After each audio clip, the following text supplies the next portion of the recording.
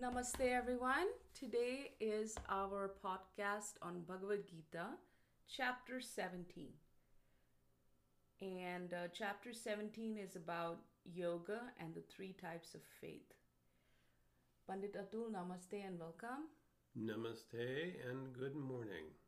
So, can you tell us a little bit about what chapter 17 is all about in Bhagavad Gita? Well, chapter 17 of Bhagavad Gita covers the divisions of faith.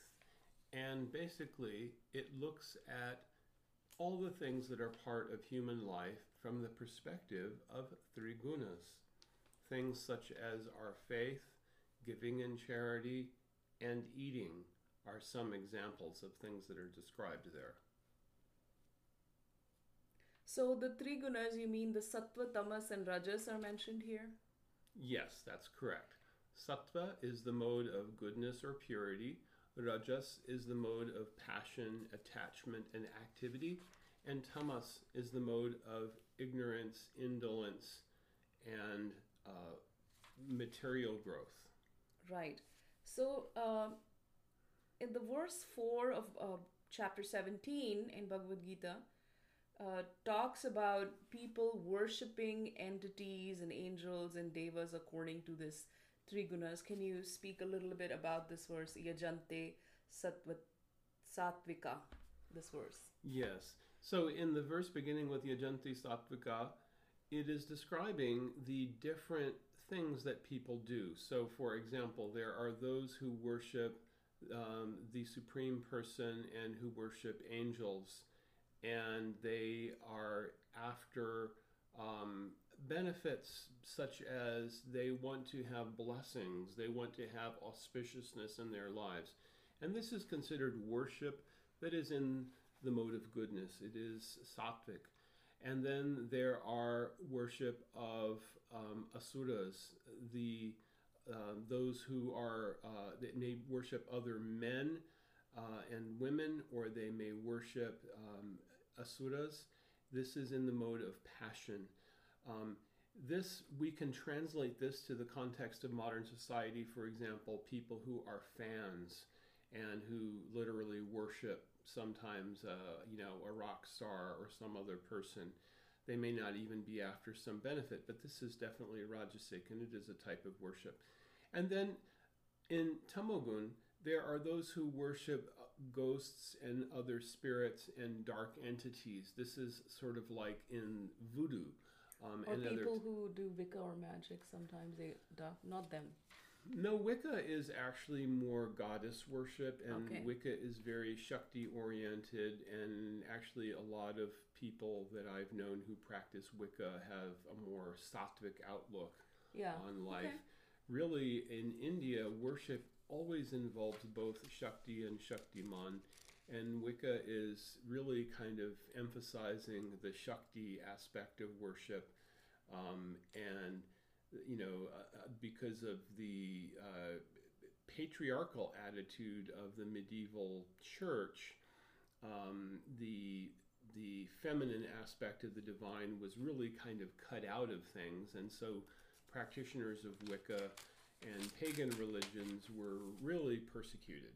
Yeah, no, I wanted to ask this question because, I talk about goddess worship also, and I've met a lot of beautiful Wicca worshippers who are very positive and they worship nature and Mother Earth and seasons. And people who don't understand them are the ones who say, "Oh my God, this is voodoo." So we wanted to clear that up. So this particular verse also talks about, the word it uses is yaksha, that people who worship yaksha and rakshasa. What does yaksha mean? Can you explain that?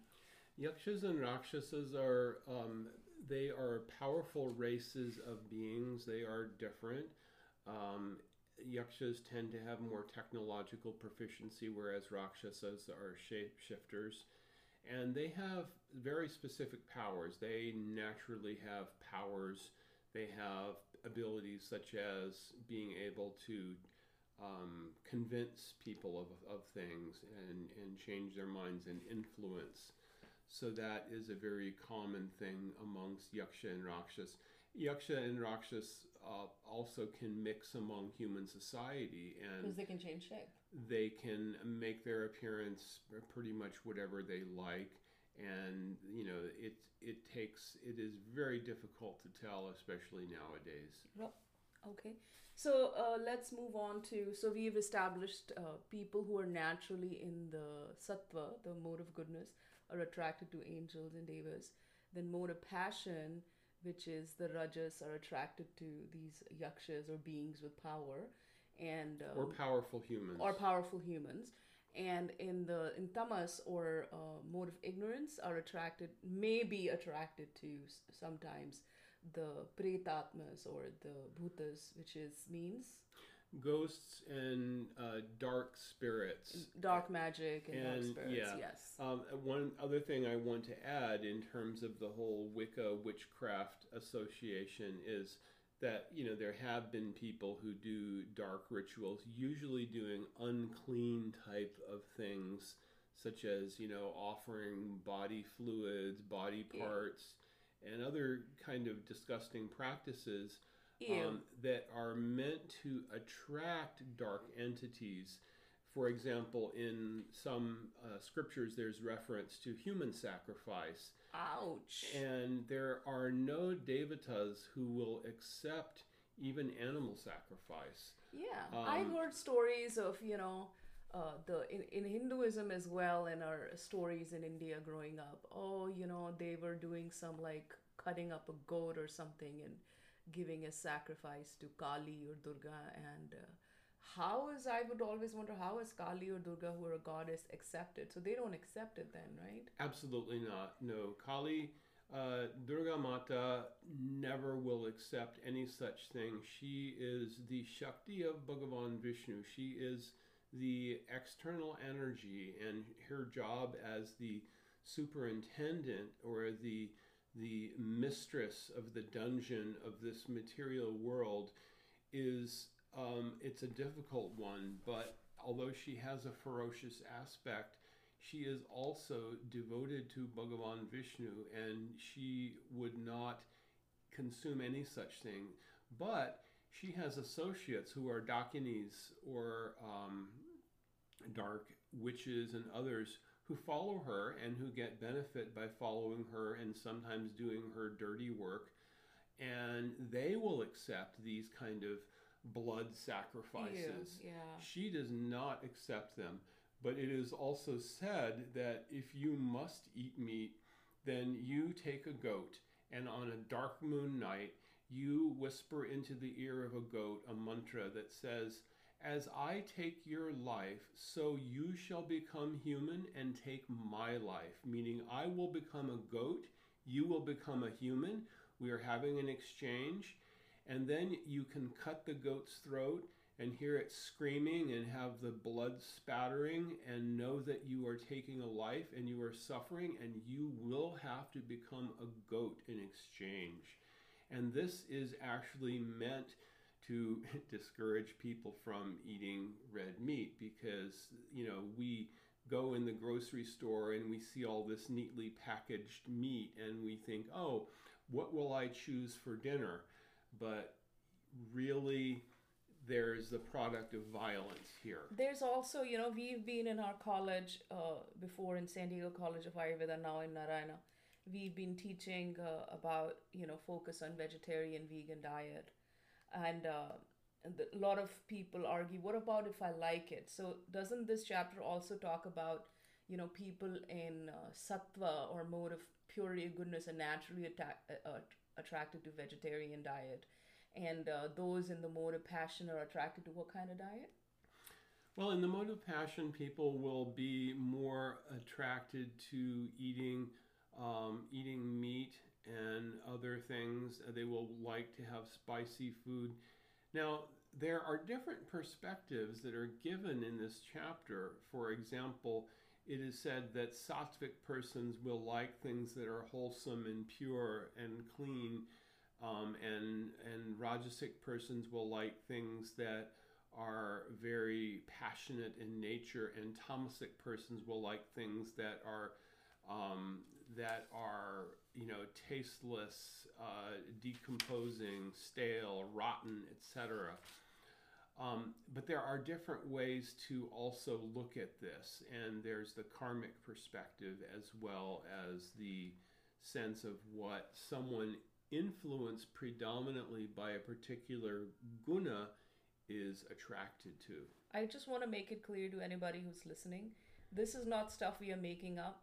We are talking from chapter 17 of Bhagavad Gita, which is spoken by Sri Krishna, who is one of the primary deities, the supreme person in Hindu religion. So verse 7 talks about aharastvapi sarvasya trividho bhavati priyah yagyastapasthatha danam tesham bhedamimam shrinu. So herein he's talking about ahara, and ahara is the food or the diet, and trividho, three types, right? And then it's talking about three types of charity, three types of yajna, three types of food types. Can you explain a little bit about that?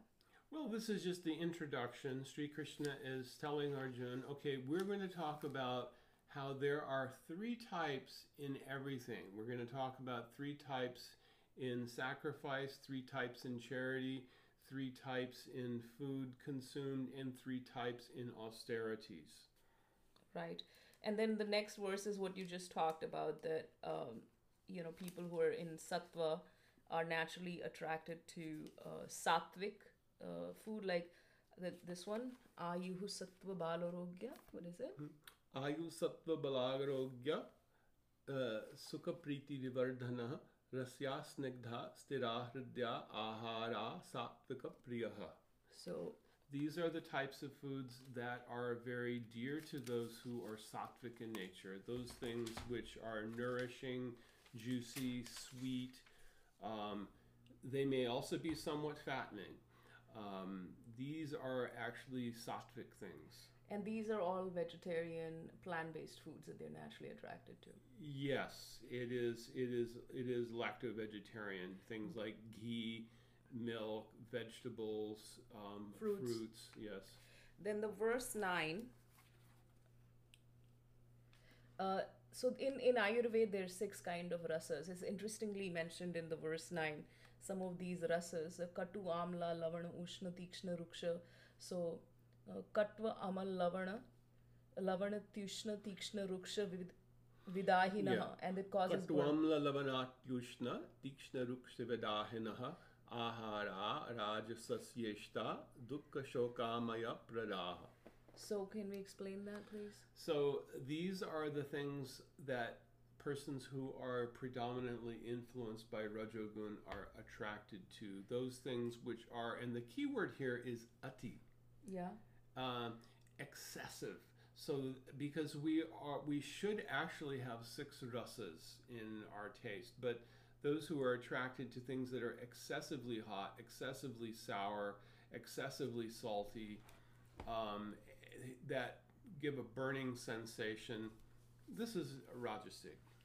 Yeah, so I'm reading this Bhagavad Gita by Srimad Bhaktivedanta Narayana Goswami Maharaj, and he mentions that this is actually what's mentioned in Ayurveda, that if you have excessive bitter, excessive sour, salty, pungent, then you can get a burning sensation in the tongue, throat, and belly, and wind and indigestion follow, which is interesting because Vayu and Agni are actually imbalanced when we have excessive these tastes. All right, now let's talk about what does it mean to have pure food which is fresh. So when we say fresh food, we just assume it's been in the fridge for 5 days or 6 days, it's still fresh. However, according to Bhagavad Gita, there is a different definition of fresh food. What exactly is fresh food? So in verse 10, Sri Krishna defines those things which are tamasapriya, or attractive to those who are in the mode of tamogun. Yata yamam gatarasam puti paryushitam chayat uchishtam apichamedhyam bhojanam tamasapriyam. So yata yama means something that after it has cooked, at least one yama has passed, meaning about 2 to 3 hours. So ideally, we should have food that is cooked fresh, and we should have food that is freshly harvested and freshly cooked, and we should not have things that have been sterilized and packaged for a long shelf life, or frozen and then microwaved. That actually is going to have more of a tamasic quality.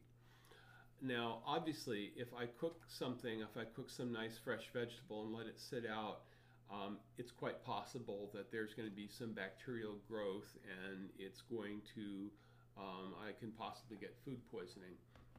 And that's a big deal for, if you have any kind of a business that serves food, of course, especially if you have, meat and fish and other things, they will go faster into that state. But Yatagambam is very important because it really says that ideally the best thing to do to put into our bodies is cook fresh and eat fresh.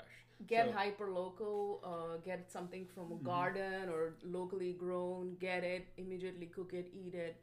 Interestingly, when I was growing up and I was really little in India, we didn't have any fridge. The fridge came later. And when we didn't have any fridge, food would come. It would be cut, it would be prepared, it would be offered to God, we would eat it. And whatever was left over was given to cows and dogs, and leftovers were given to poor people. So there were no leftovers in the fridge. The invention of fridge has, and also there is no tinned food or so from these three verses, I would probably say canned and tinned and preserved and frozen, everything is then becomes tamasic then. Yes, you can definitely say that. And it's, the problem is that in our modern society, we're under so much pressure. And how many times have I gone through a work day and I literally will have 10 or 15 minutes to prepare and eat my lunch? You really need about 20 to 25 minutes just to cook something. And you can, with practice, you can get your cooking time down to about 20 minutes for any meal. You just have to have the right things lined up, but you need to have a kitchen, and that's often simply not possible. So we fall back to microwaving something that's, which is the worst. So microwaving is like giving radiation to the prana or the chi of the food. I just want to mention, if we take a food and we prepare it, let's say it's a very simple tortilla, and we offer it to the divine, then it remains fresh longer. It will not turn tamasic. Yes, this is true. But I also want to say something vis-a-vis the packaging and sterilization. I believe somewhat differently. I don't believe that microwaving is per se harmful, but the things that have to be done for food to keep a long shelf life, you basically have to remove all the bacteria. And it's actually the bioactive component of fresh food is part of what's beneficial, and studies have shown that the biodiversity of our gut bacteria is a very important part of the health of our immune system. And that is actually supported by the idea of harvesting freshly and cooking freshly. And because cooking doesn't destroy all those bacteria, but it's the food that is overly sterilized that is harmful. Beautiful. So in conclusion, there are three types of food that people are attracted to. Foods in the mode of sattva, which are lacto-vegetarian, then foods in the mode of passion that are excessively sour or pungent or so on, or hot and spicy, too much hot and spicy. And then there is people who are attracted to tamasic people, or if you are in the mode of tamas temporarily, you might be attracted to things that are frozen, canned, tinned, being prepared, and lying in the fridge, freezer for months, things like that. So that's it. That concludes our chapter 17 of Bhagavad Gita Talks. Thank you, Atul. Thank you. Namaste. This is our second podcast from Narayana Ayurveda.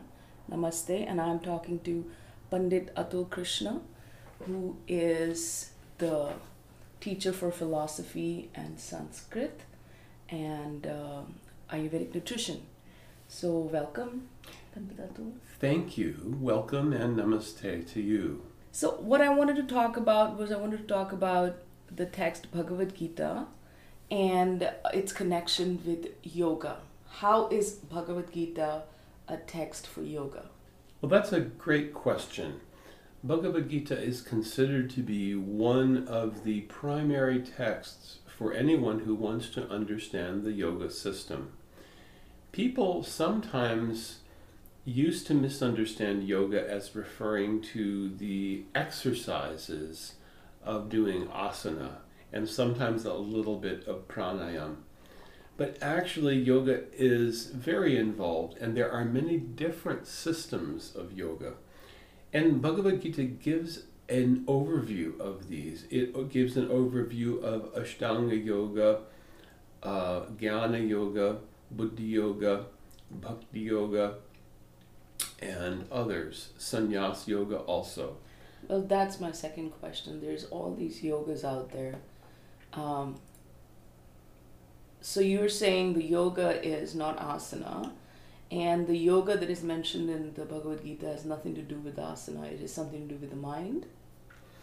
Well, it's a very good question because asana is part of yoga. Ashtanga means the 8 parts, and the first 2 parts of Ashtanga Yoga are yama and niyama. Yama means to follow some rules, some do's, and niyama means to follow some restrictions, some don'ts. For example, one should be clean. One should refrain from unnecessary indulgence in sex, brahmacharya. One should refrain from stealing. One should refrain from dishonesty and harsh speech and blame and criticism of others. So these are yama and niyama. And then comes asana and then pranayama, because asana is meant to help with pranayama. And then there's pratyahar, or withdrawal from the sense objects. And there is dharana, or being fixed, attaining a fixed or steady state. And then dhyan, actual meditation, takes place. And the culmination of the meditative state is samadhi, when one has achieved a full state of deep and transcendent absorption. So my next question is, who is a yogi? Because people go around talking that I'm a yogi. What really is a yogi? It's not someone who's practicing 3 hours of yoga practice a day with lots of exercise, is it? No. If someone is doing the physical exercises of yoga, that is going to be beneficial, and that has clear beneficial physical and mental benefits for anyone who does it. That has been clearly established. But really, according to Bhagavad Gita, a yogi is one who is using the yoga process as a means to achieve the goal of union, because yoga comes from the Sanskrit verbal root yuj, to unify, to unite. It's the process of union with the divine and coming in contact with greater spiritual reality and connecting. That is really what the essence of yoga is. And the different yoga paths, they simply give different alternative methods that one may follow. For example, Bhakti Yoga is the yoga of loving union. I want to be united with the divine in a relationship of love, of loving exchange, giving of myself with love. And that is just to give one example. So when a person takes up yoga or they want to be a yogi, where do they start in Bhagavad Gita? What do they do? What chapter? It's a little bit complicated. That's right, it is. Well, so the second chapter of Bhagavad Gita is always the best place to start. The first chapter is really just kind of setting the stage for a dialogue, and it's a dialogue that takes place between Arjuna and Sri Krishna. And in the second chapter is titled, in some commentaries, it is titled Sankhya Yoga. It is following the process of Sankhya, or enumeration, to understand the truth. What are the different categories of things? And one of the most important things to understand is what is Atma Tattva. And this is described in the second chapter. So, the step one, the A of the ABC in Bhagavad Gita, you have to start with chapter 2. And from there, what process of yoga do you follow? Well, understanding this, we go to chapter 4 in Jnana Yoga. Sri Krishna says that tad vidhi pranipatena pariprashnena sevaya upadekshanti te jnanam jnaninas tattvadarshanaha. You have to find someone who is realized, someone who is a bona fide teacher or guru, who is tattvadarshi, who has vision of the truth. That's the person that we should approach and try to learn from them. And it is not about making up a new idea to do something new, but it's really about understanding a path that is going to take us somewhere we've never been and we may never have imagined before, but we want to set out. My guru once told me, if you're going on a journey of 1,000 miles, should you know your destination first? Well, yes, you should. You might consult a map, or you might ask a realized soul, a guru, someone who has seen that higher plane of existence in union with the divine.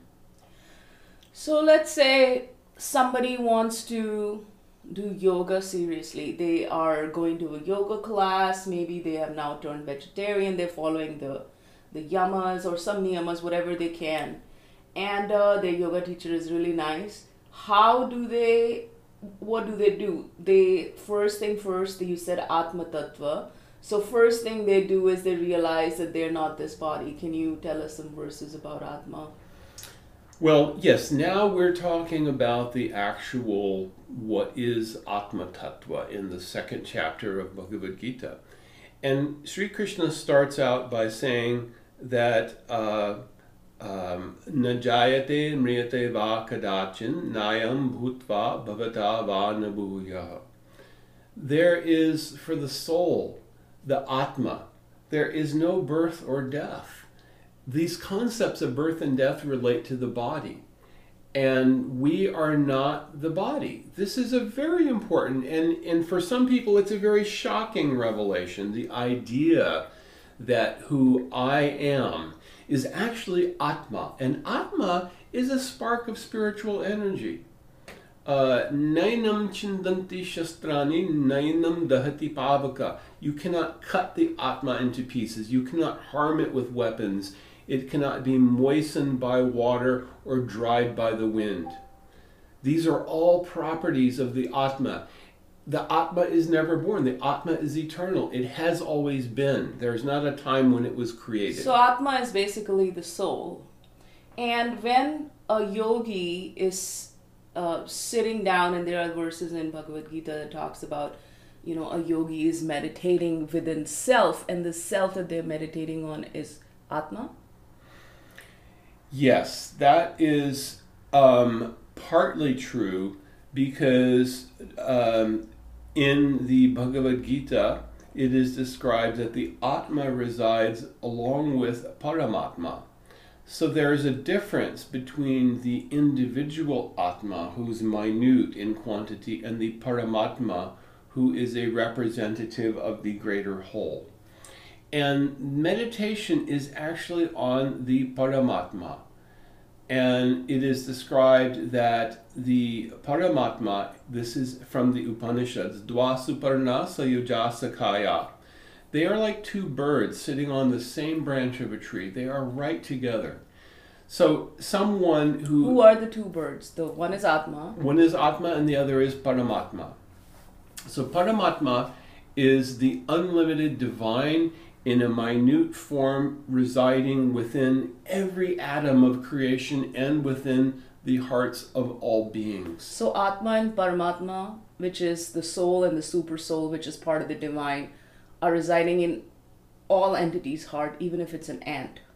Yes, every entity, even a bacterium, within a bacterium there is the Atma. And Paramatma is... What about a virus? Well, viruses are an interesting question because they are technically not living things. It's just a snippet of RNA enclosed in a protein capsid shell, and they bind to a host. So they could be said to have some properties of living things or properties of non-living things. The jury is out on that, but generally it doesn't seem that a virus would have Atma, although it can have an effect on the body of a living being. So people who do yoga or call themselves yogi or looking at the process of yoga in this time of quarantine, what can you do? What can you take away from Gita to make your life a little better? Well, I would say first and foremost, this concept that you are not this body. You are the Atma. And actually your source of bliss can entirely be found within. We are not dependent on our creature comforts. The other thing that the Gita tells us is that the mind can be our greatest friend or it can be our greatest enemy. Look at when people are protesting and they're getting all upset because they can't go to Applebee's. That's the mind being the enemy because they are focused on the negative. I can't do this and I can't do that. And I can't live without going out and being in a restaurant or something like that. Or they're all going out in hordes and beaches without any mask and so on. So it's very hard to stay at home. So do you think the process of meditation is going to help all of us? Absolutely. There's a verse in the Upanishads that says, Ramante yogino nante satyananda chidatmani iti rama padenasau param brahma bhidiyate. The divine is called by the two syllables Rama because yogis, and this gets back to your question about who is a yogi, yogis find unlimited bliss in the Supreme, who is called Rama. By many names, but Rama is one of them, and this is the paribhasha or definition of the name Rama. That person in whom yogis find unlimited pleasure and bliss. We are carrying around with us the potential to realize unlimited bliss without end. Think about anything that we think of in this world as pleasurable. Everything has a beginning, a middle, and an end. And there's always some frustration mixed in as well. There is no unadulterated pleasure or real bliss in worldly things. But if we follow the process of yoga even a little bit, Sri Krishna says, Neha bhikramanashosti pratyavayo nivedite swalpam apyasya dharmasya trayate mahato bhayat. Even if you make a little bit of progress on the path of yoga, that progress will not be lost. Even if you die and you take birth again, your progress in yoga will be maintained and you will be able to resume where you left off. Whereas this is not true. So here's a question for you. What yoga are we talking about? The bhakti yoga? So if we die in whatever yoga process that we had done in this life, next life we'll continue that? Or is it the Ashtanga yoga? Which yoga are we talking about? Well, it is generally true of anyone on the path of yoga, but it is especially true on the path of bhakti yoga. Bhakti yoga is also sometimes called the yoga of grace because it is seeking union and grace and the showering of blessings from the divine. And this is particularly a recommended path for the serious spiritual adherent, someone who wants to get out of the whole existence, worldly existence, and who wants to be united in loving relationship with the divine. All right. So one more question. In Ayurveda, one of the aim and objective is life, or the four Purusharthas, which is dharma, duty, artha, acquiring wealth by um, ethical means, kama, lust or desire, and moksha, which is liberation from the material body, eventually going in higher planets or heaven, as some people call it. And in yoga, it is samadhi. What is the difference between moksha and samadhi? Well, that is a very good question. Moksha is also called apavarga.